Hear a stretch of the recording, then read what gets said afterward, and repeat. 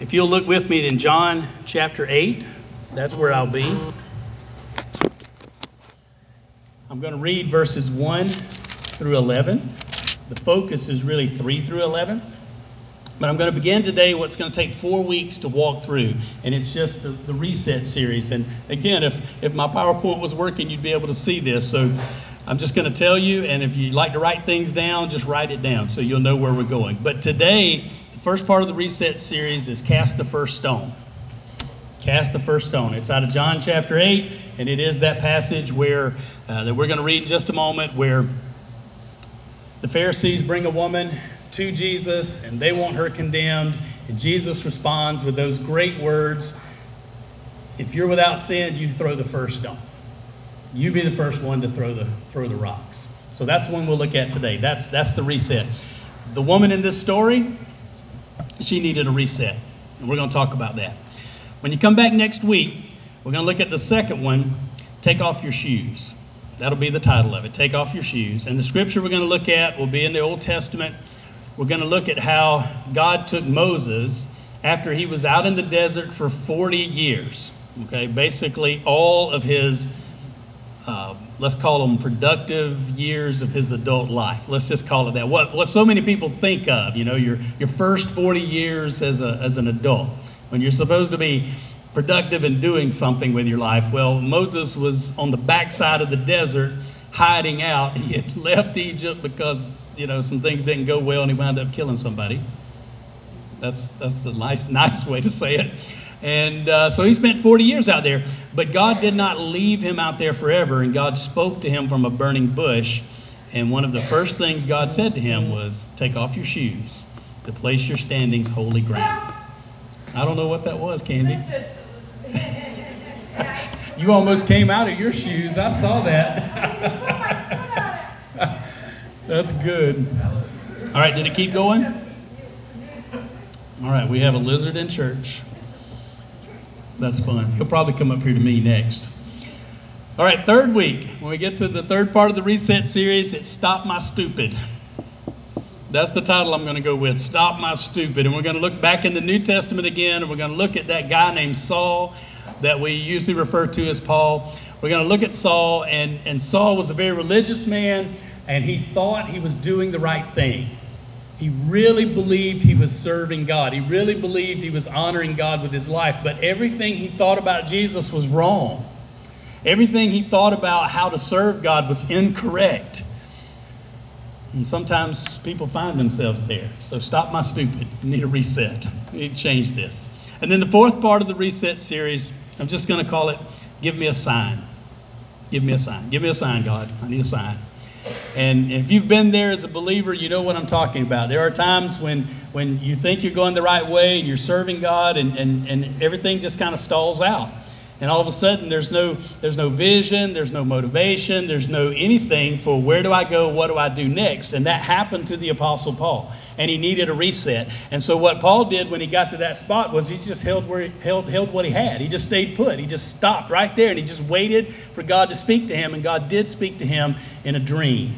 And all of a sudden he knew he needed to go west instead of going east. And that literally changed the world. Changed the history of the world when the gospel began to make its way toward Europe. So it was a true reset in his life and in the lives of the people with him, and it literally became a reset for the world because that's the way the gospel expanded throughout Western civilization. So those are the four things. That's the four ways of looking at it, and we'll be working on that each week. Now, today, it's Cast the First Stone. So if you've got a Bible in your hand, let's read it together. John chapter 8. I will go ahead and start at verse 1, and I'll make my way through verse 11. Jesus went to the Mount of Olives. Early in the morning, he came again to the temple, and all the people were coming to him, and he sat down and he began to teach them. The scribes and the Pharisees brought a woman caught in adultery, and having set her in the center of the court, they said to him, Teacher, this woman has been caught in adultery in the very act. Now in the law, Moses commanded us to stone such women. What then do you say? They were saying this, testing him, so that they might have grounds for accusing him. But Jesus stooped down and with his finger wrote on the ground. But when they persisted in asking him, he straightened up and he said to them, "He who is without sin among you, let him be the first to throw a stone at her." And again he stooped down and he wrote on the ground. When they heard it, they began to go out one by one, beginning with the older ones, and he was left alone, and the woman, where she was, in the center of the court. Straightening up, Jesus said to her, "Woman, where are they? Did no one condemn you?" And Jesus said, "No one, Lord." And he said, "I do not condemn you either. Go. From now on, sin no more." Let's pause here and pray. Father in heaven, we love you. And you sent Jesus to teach us, to show us the way, to help us hear the words that we really need to hear, to see the example that we really needed to see, and to show us how to live our lives in the year 2018. And so as we read this today, we want to translate it into today. We want to understand it, and we want it to make a difference in the way we live. So help us now as we think about it together. In Jesus' name, amen. So cast the first stone. What I'm going to do this morning, I'm going to give you just 4 observations from this passage. You probably see some things that I don't see, but I want to share with you these 4 because I think all 4 of these tie into a reset. Now, if you're here today and you're thinking about a reset, specifically like this woman, I mean, her reset is from sin. You know, there's no explanation about, you know, how she got in this circumstance or any of the background. We don't know any of that. All we just know is that there was sin involved, and we know that you know, she has been part of a trap that was set for Jesus. They were after Jesus. They were using her, and that's what happened, and they put it all together, and then Jesus blew up their trap. That's what he did. He just destroyed it. And so if you're here today and you're thinking about the impact of sin on your own life, if you're thinking about, well, you know, I don't really know how I got in this situation either, but here I am, and I just need a reset today, then this is a great scripture to look at. In a bigger context, we as a church, we're also thinking about a reset because, you know, we've been meeting together since February. We've been doing a lot of things, and so much has happened. And, you know, and Nancy's back, and everybody's like, "Let me tell you a few things, Nancy. Let me fill you in on the story. I know other people have been telling you, but let me tell you my part." And you know what will happen? Nancy and I will get to sit down soon, and I'll just be able to tell you, you know, all my stuff too. So you'll just know. And we do that. But today is really a reset day for us. That's really what it is. It's a time for us to look around at one another, look up to God, and say, "Okay, God, we're just going to push the reset button and see what you want to do." Because we are your people, right? We are your people. And it's groups like this that meet everywhere in the world. Even in those places of the world where it's supposed to be illegal and you're not supposed to meet together, you know it's happening today. In little apartments and little rooms and little buildings, there are Christian people gathered together. They'll sing songs if they can. They'll read the scripture. They'll think about it. They'll pray about it together. They will honor Christ with their lives, and they'll go out and try to serve him wherever they are. And that's what we do. That's what we do. And sometimes you just need a reset. All right, well, let me give you 4 of these today. So this is what I would say. Using this scripture and what happened with Jesus, the Pharisees, and the woman that's here that we don't know her name, I always want to give her a name. You know, I don't like, I'm never comfortable standing up talking about that woman. I want to call her, you know, Susan or Mary or something. I want to give her a name. But we don't have a name. But looking at her situation, how do we think about the reset? And this is the first thing I would say to you. Number 1, watch out for the religious people. Watch out for the religious people. And here's what I mean by that. These Pharisees, they tried to set a trap for Jesus, and they didn't care one thing about this woman. They didn't care about her at all. Now, we don't know the background. We don't know how the situation developed. We don't know how the trap was laid. We don't know any of those things. We just know they brought her. She was their test case, and they tried to set Jesus up on one side and the law of Moses on the other, and they wanted everybody to hear about it, and they wanted to just say to Jesus, "Okay, that's what the law says, but what do you say, Jesus?" They wanted to give him a no-win situation, a lose-lose option. Now, that's what religious people will do to you. They'll give you a lose-lose option. Do this, and it's bad for you. Do this, and it's worse for you. Lose, lose. That's what religious people. Now, I need to say this today because I was thinking about yesterday. I made a quick trip to Tallahassee. You ever heard that before? Just a quick trip to Tallahassee, just zip over there and zip back, just a quick trip. So I had a lot of time to think in the car. Had a lot of time to think. And so as I was thinking about things, just kind of riding along in the car, I thought about, I go out of my way to do my best not to be, or at least not to present myself as a religious person. Does that make sense? And that is so hard to do as a pastor of a church. Because people want to automatically, they say, well, you're the pastor of a church. They want to put me in the category of religious person. That's what they want to do. It's like they don't know what else to do with you. You're a preacher, you're religious. I can't stand being religious. Do you want to be religious? Just imagine me. I do not want to be known as a religious person. Now, if you want to call me a spiritual person, I'm on board. I'm on board with that, okay? But don't call me a religious person. I don't like that because religious people are bad.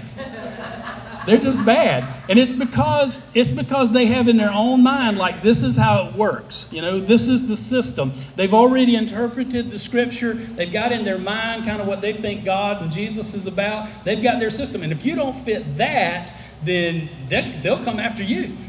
That's what religious people do. When you read this scripture, this woman's here. She's not denying that she did what she was accused of. She's not denying that. But Jesus looked at her. If there was anybody in the world who could have condemned her, it was Jesus. And he said, I don't condemn you. All the religious people did in this story. That's why I say religious people are bad. So watch out for the religious people. Now, again, just kind of step back a moment.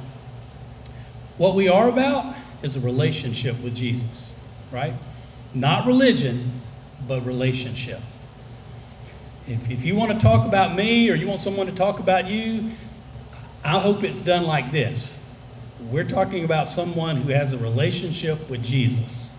Yes, the Jesus that lived 2,000 years ago, the one who walked in Bethlehem and Nazareth and Galilee and Jerusalem, and then the Romans put him on a cross. The religious people and the government people, they conspired together and they had him killed. And, to everyone's shock, 3 days later, he rose from the dead. That's the Jesus I'm talking about.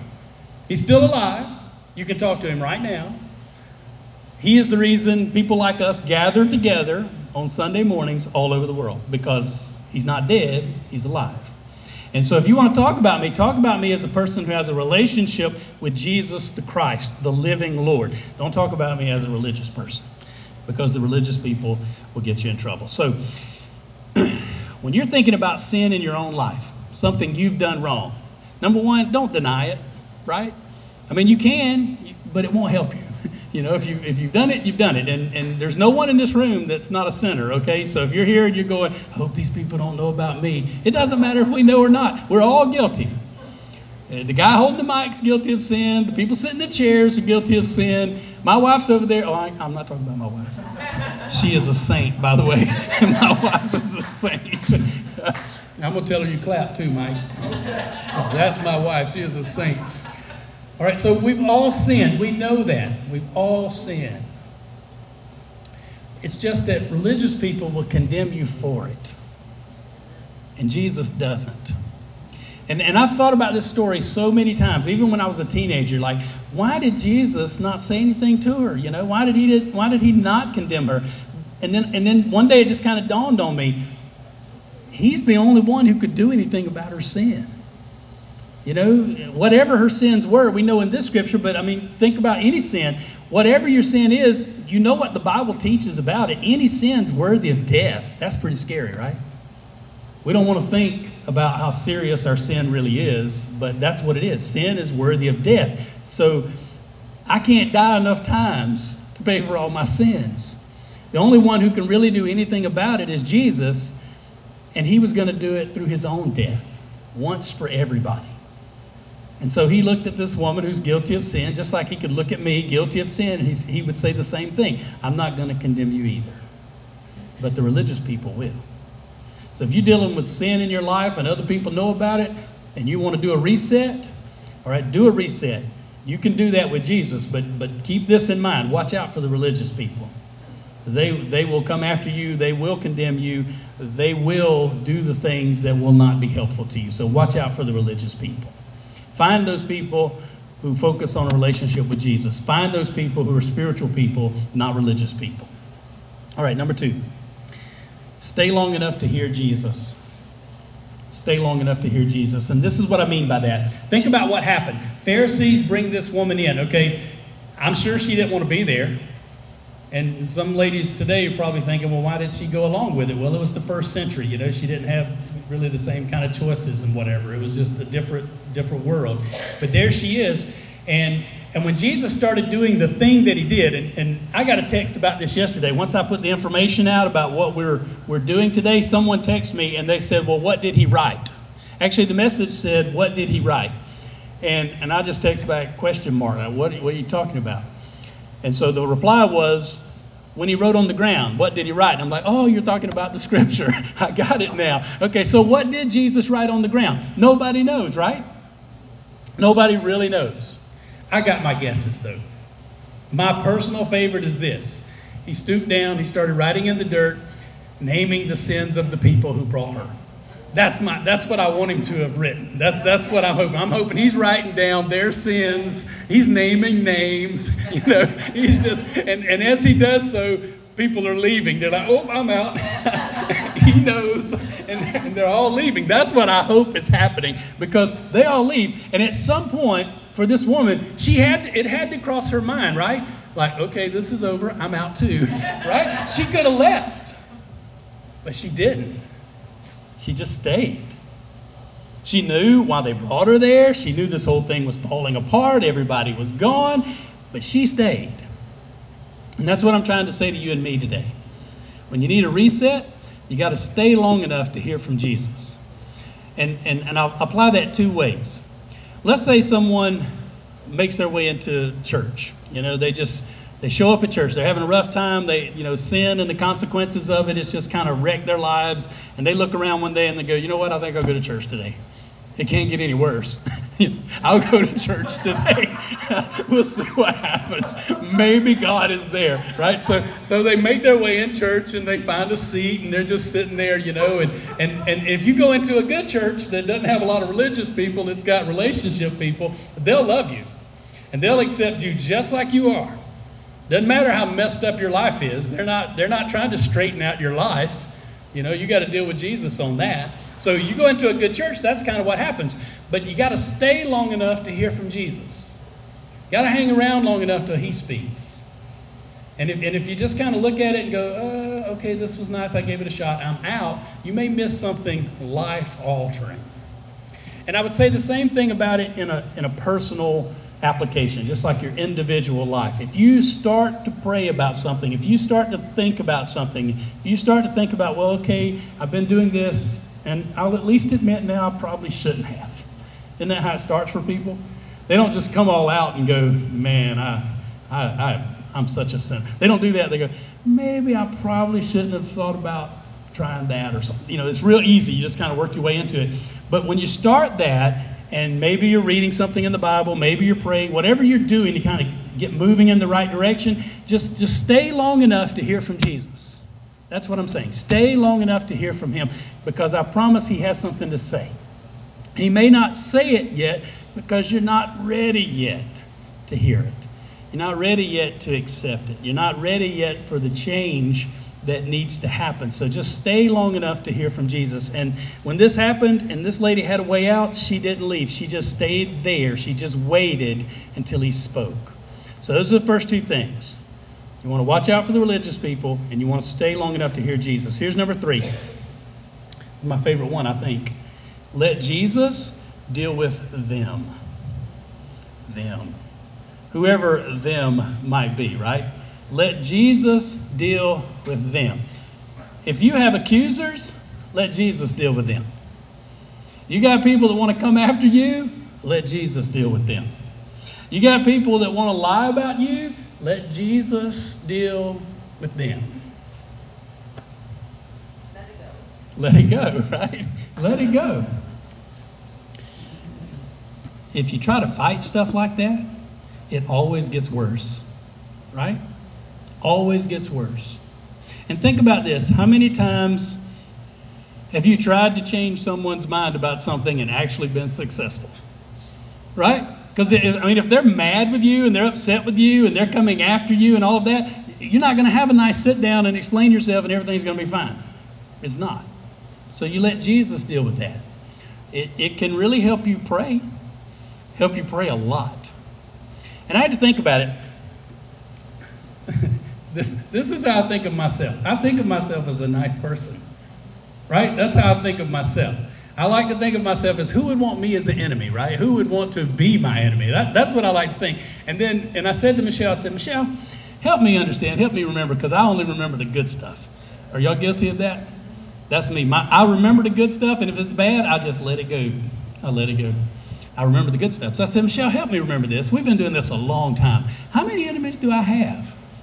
Help me remember something. Well, she started naming people. She don't forget the way I forget. Oh, I wish she was in here to hear me say that. Just to brag on her. Like she starts naming people and I go, oh yeah, I forgot about that one. Oh yeah. And so, she's reaching way on back to people that for whatever reason just, got after me about something. They're all long stories. But let me tell you what I did for every single one of them. I left them alone. That's what I did. I can't fix them. I can't change their mind. I can't make them apologize or anything like that. I can't do that, and I know that. But then you just let Jesus deal with it. And I was thinking about one, I'd tell you his name and all that stuff, but this will be recorded, and if it ever got out there, it would just not be good. So he's a real person that's going to remain nameless. But he didn't talk to me for, 10 or 12 years. 10 or 12 years. And, he got real upset with me about something that I couldn't do a thing about, and it all got worse from there. And in his own practical way, he made himself my enemy. So I don't like that, but that's what happened. And then he didn't speak to me for a long, long time. And then one day we were at a meeting, kind of a government city meeting where you got all these leaders together. And I was there, and there he was, and I just went right over to the guy and hugged him. Because I hug people, I just went right over to the guy and hugged him, said hello. It was a public setting. I don't think he could cuss me out right there. So, out we went. It was a start. It was a start in the right direction. And here we are all these years later, and I won't say we're friends or anything, but we're cordial. We get along fine. All that's water under the bridge. It's all gone. It's in the past. And then you let it go, right? So, again, let it go. Yeah, let it go. So that's what I'm trying to say. If you can't fix it today anyway, so just let Jesus deal with them. Whoever the them might be in your life. Let Jesus handle that. And if it's bothering you and it really stirs your heart and you can't sleep at night, learn to take that to God in prayer. Learn to pray about that stuff. Just pray about it and pray about it and do that. And when you're really mad with somebody, you can at least pray the prayer like this: Lord, bless those people who by their actions have made themselves my enemy. Right? That's the least you can do. Because Jesus said, pray for those who curse you, right? Pray for those who persecute you. Pray for those who hate you. That's what Jesus said to do. Which, I'm going to say this like you say it in Alabama, that ain't easy. Right? That ain't easy, to pray for the people that persecute you and hate you. But that's what Jesus said do. So if you can't pray it any other way, just pray it like that. Lord, bless those who by their actions made themselves my enemy. However you need to say it. And if you'll hear what I'm saying today, it's not so much a prayer for them as it is what happens to you. When you start to pray and ask God to bless people who've come after you, when you start to do that, yeah, God may answer that prayer in his own way out there and you'll never know it, but it changes you. It puts you on the path of doing the right thing. It puts you in line with what Jesus taught. He didn't teach us this just because. He taught us this because it's good for us. It's good for our soul. It changes who we are. It gets us ready to live the kind of life we need to live. It gets us ready for the life we're going to live after this in eternity. That's what it does. And so if you think of it like that, of course there are going to be people sooner or later that are going to be your enemies. And you're going to have to learn to pray for them. Not hate them, but pray for them. He didn't say, well, he did say it. You have to love your enemies. I wanted to say he didn't say you have to love them, but he did say that, didn't he? And if you're going to ever get to the point where you can love people like that, you got to start by praying for them. And then just let Jesus deal with them. That's what happened in this story. Now let me give you one more. You have to receive grace and responsibility. And that's the part of this story that just gets real personal to the individual. Because Jesus says something here that's just startling, it's striking. She's guilty of sin? Yes. But nobody else can condemn her because Jesus has made that real clear. They've all left the scene, and Jesus puts it out there as a question. You know, he's the great teacher. He puts it out there as a question. He says, where are they? Has no one condemned you? She needed to answer that question, right? The answer is no, they're all gone. And again, if you'll receive this today, this is what we're saying. There is no one in this world who can actually condemn you. Right? They're all guilty as you are. They may try to make themselves your judge. They may try to condemn you, but in reality, there is no one in this world who is actually your judge or could condemn you. No one. No one. And the one who could said this next. I don't condemn you either. So they're not here and they can't condemn you, and she recognized that, and then Jesus adds it. I don't condemn you either. That might be a phrase you need to write on a card and put it on your refrigerator, or stick it to your mirror in the morning, or put it in your car on the dash where you can see it every day. Because if you live with guilt, if you live with shame, if you can't get past those things, you just need to hear the words from Jesus. I don't condemn you. He could, but he won't. He doesn't. He does not. So where do we get that stuff from? Where does that sense of self-condemnation, where does that come from? There's only a few options. One, it just comes from us. You know, we come up with it. We condemn ourselves. Two, it comes from our spiritual enemy. It just has ways of putting thoughts into your circle, and you just kind of grab that and embrace it and hold on to it. But it's really your spiritual enemy trying to say to you that you're not good enough, you're not worthy, look at all the things you've done, you could never, you can't. That's what your spiritual enemy wants to do. And third, you can get those ideas from important people in your life.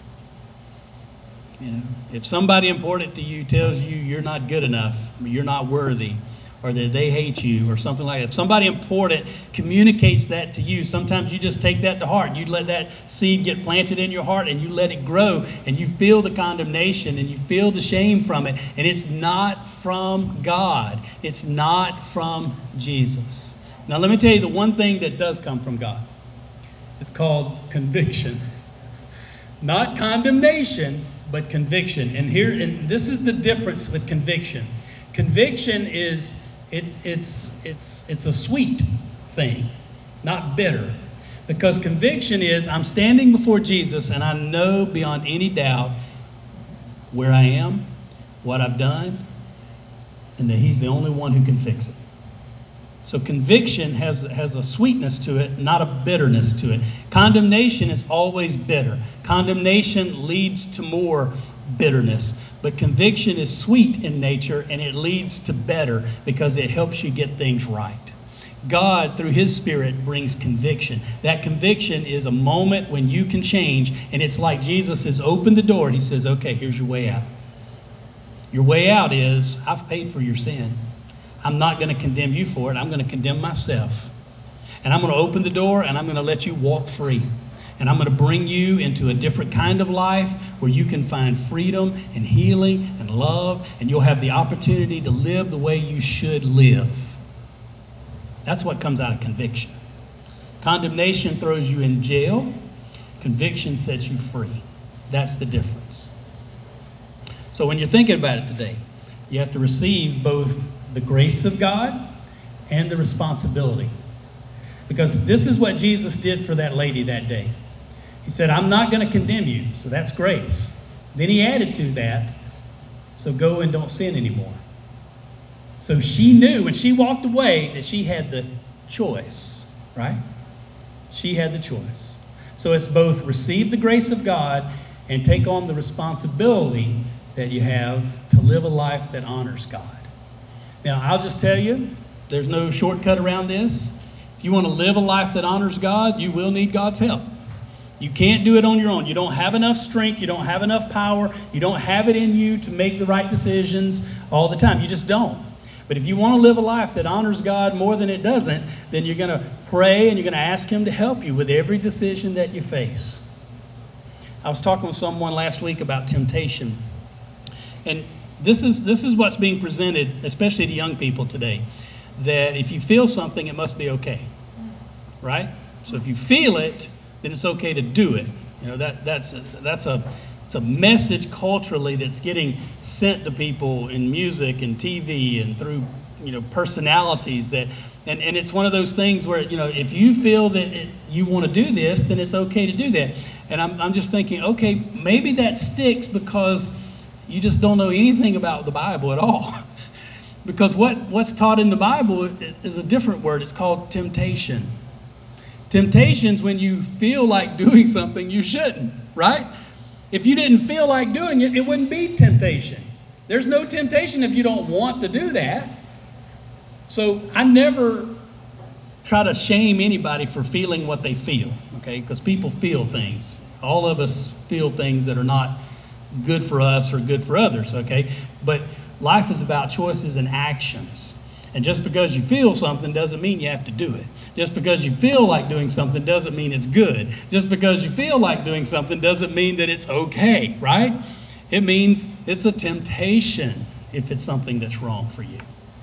And one of the great joys of the Christian life is to watch how your life changes and how the things you want change, how the things you desire change, how the things you feel start to change. Your wants, your feelings, your desires, they start to line up more with the will and way of God. And you notice more about yourself, that what you really want is to honor God in this thing, and what you really don't want is the thing that you used to want to do. That's one of the great joys of the Christian life, is to have your feelings and your want-tos begin to change in a way that honors God. So again, you have to accept both the grace that you're not condemned and accept the responsibility that it's your choice to make. With all the work God does in you and with all the things that He brings about in your life, He still never takes away your ability to choose. You get to make the choice. You get to cooperate with God or not. You get to choose to honor Him or not with the things that you do and say. You get to make that choice. Jesus gave that to this woman, and when she walked away, she knew two things. One, I get to make the choice, and number two, He does not condemn me. And if you can take that away today, it'll do you a world of good. Now, here's the way I want to end this. We're thinking about a reset, and you may have something in your life, and you go, this has pretty much just brought bad to me. I thought it was going to help. I thought it was going to be good. I thought it was what I wanted to do. But in the end, it's just brought pain and trouble. So I need a reset. And if that's what you need today, I want you to hear the words that Jesus said to another woman who needed a reset. And that was, I'm not going to condemn you, so don't go do that anymore. That's pushing the reset button. And if you need a reset in some other way, I want you to take that to God today. What we'll do in just a moment, we'll stand together, and I'm going to lead us in a prayer. And then I'm just going to play some music over here softly, and I want us to have just a few minutes for you to think and for you to pray. And just right where you are, we'll all be standing. You could just do that. I want you to have that time. And then I'm going to come around. I'll be standing right over here. And if you want to pray with me, I'll be glad to pray with you as well. But this is our time of response. It's our time to respond to God. So stand with me and we'll pray.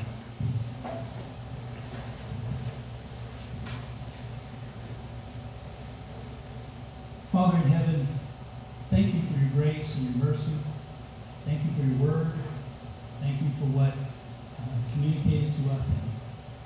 And Lord, we see the grace and we see the responsibility. And it's my prayer for every person here that, Lord, they will just say yes to you. And that they will, just like that woman so long ago, accept the grace that you offer. And then go out from this place living a life that chooses to honor you. We give you this time. We ask it in Jesus' name. Amen.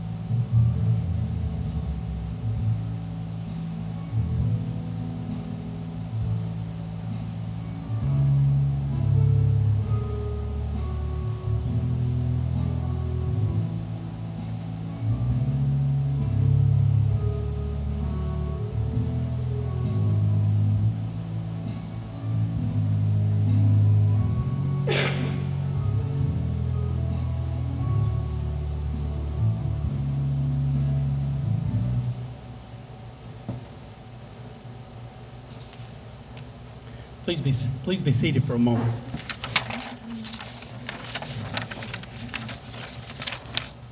Two things I want to do. I want to talk about something for a moment, and then I want us to take up our offering. That'll be the last thing we do today as part of our worship. But many of you know Sam, and she's been living in a home, a group home for women and children for the last 8 weeks, and she's down to just the last few days that she's supposed to stay there. So unless something's changed, I think Tuesday is the last day she could stay there. So she's there with her 2 children. The baby's due in October. I don't remember the date. Does anybody remember the date? It's going to be soon. Baby's due soon. But she's really, unless something changes with the facility she's in, she's going to be homeless in the coming week.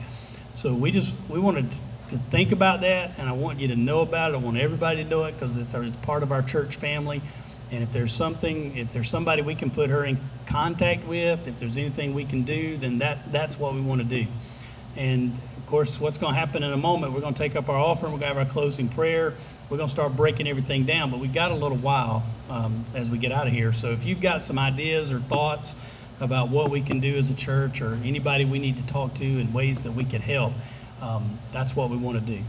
We want to see if there's anything we can do as her church family to be of help to her, because again, Tuesday is going to be here very, very quickly.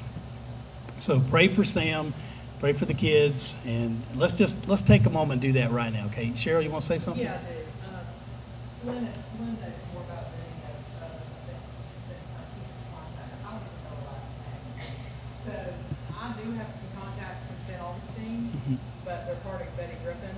Mhm. And she said she's not been battered. There's no physical, so there's places that she can't go because she didn't qualify for the, because she's not been abused. But having said that, there's also people at Betty Griffin, and I personally know one that I will call tonight and see if I can get her information to another place that can get her in a safe space so she can have a baby somewhere. There's places for mothers that are pregnant. There's also people, advocates that can help her get the financial stuff that she needs. We're a small group, so if we have her last name and phone number, if anybody has these numbers, okay, so you can get her on Facebook. Because like I said, I don't know it well enough. I just know that, carry that burden. You're getting ready to have a baby and not have a place to live and no place for your two children. It's got to be an excruciating worry for her. Yes, and I do have all her contact information, and I saw her I saw her yesterday, saw her Saturday. So it's just, I know she's looked at a lot, and they've tried to help her from where they are, but, maybe we have some connections that they don't have. So let's talk about that today before you leave. If you've got any ideas and thoughts on it, let me know or let Cheryl know, and we'll go from there, okay? All right, last thing we want to do is we want to take up our offering, and we just look at offering as part of worship, as part of what we do, and God has given us something to give, and so we give. It's not the amount you give, it's just the fact that you can give. It lets you reflect something. Look at all these kids coming in. It's just wonderful, isn't it? And Michelle. Hey, Michelle, I talked about you today. All right. But we're going to take up our offering in a moment. And Scott, would you and John help me to do this? And the rest of you can remain seated. But we just want to give this. We're going to ask God to do something with it that is a miracle. We want Him to take something like money and turn it into something that lasts forever. So let's pray that today. Father in heaven, we love you. We're so grateful. We want to pray for Sam today. God, would you make a way for her? And if there's someone in this room or some idea that we could just crystallize in our minds today of how to help her or the connection that needs to be made, God, would you show us? Because we want this young mom and her children to have somewhere to be that's safe and healthy and good, especially over these next few weeks as the baby's born and then as Sam starts looking for work. So we just pray, Lord, that you would do a great thing here. And Lord, if you'll do it through your church, then we're grateful for that as well. We do thank you that you give us something to give and that we have something to give today. We want to take up this offering, and we pray, Lord, that every part of this offering, no matter how big or how small, that God, you would take it, use it in such a way that people hear about your Son Jesus and that people come into your kingdom and eternal good comes from this offering. We pray this in Jesus' name. Amen.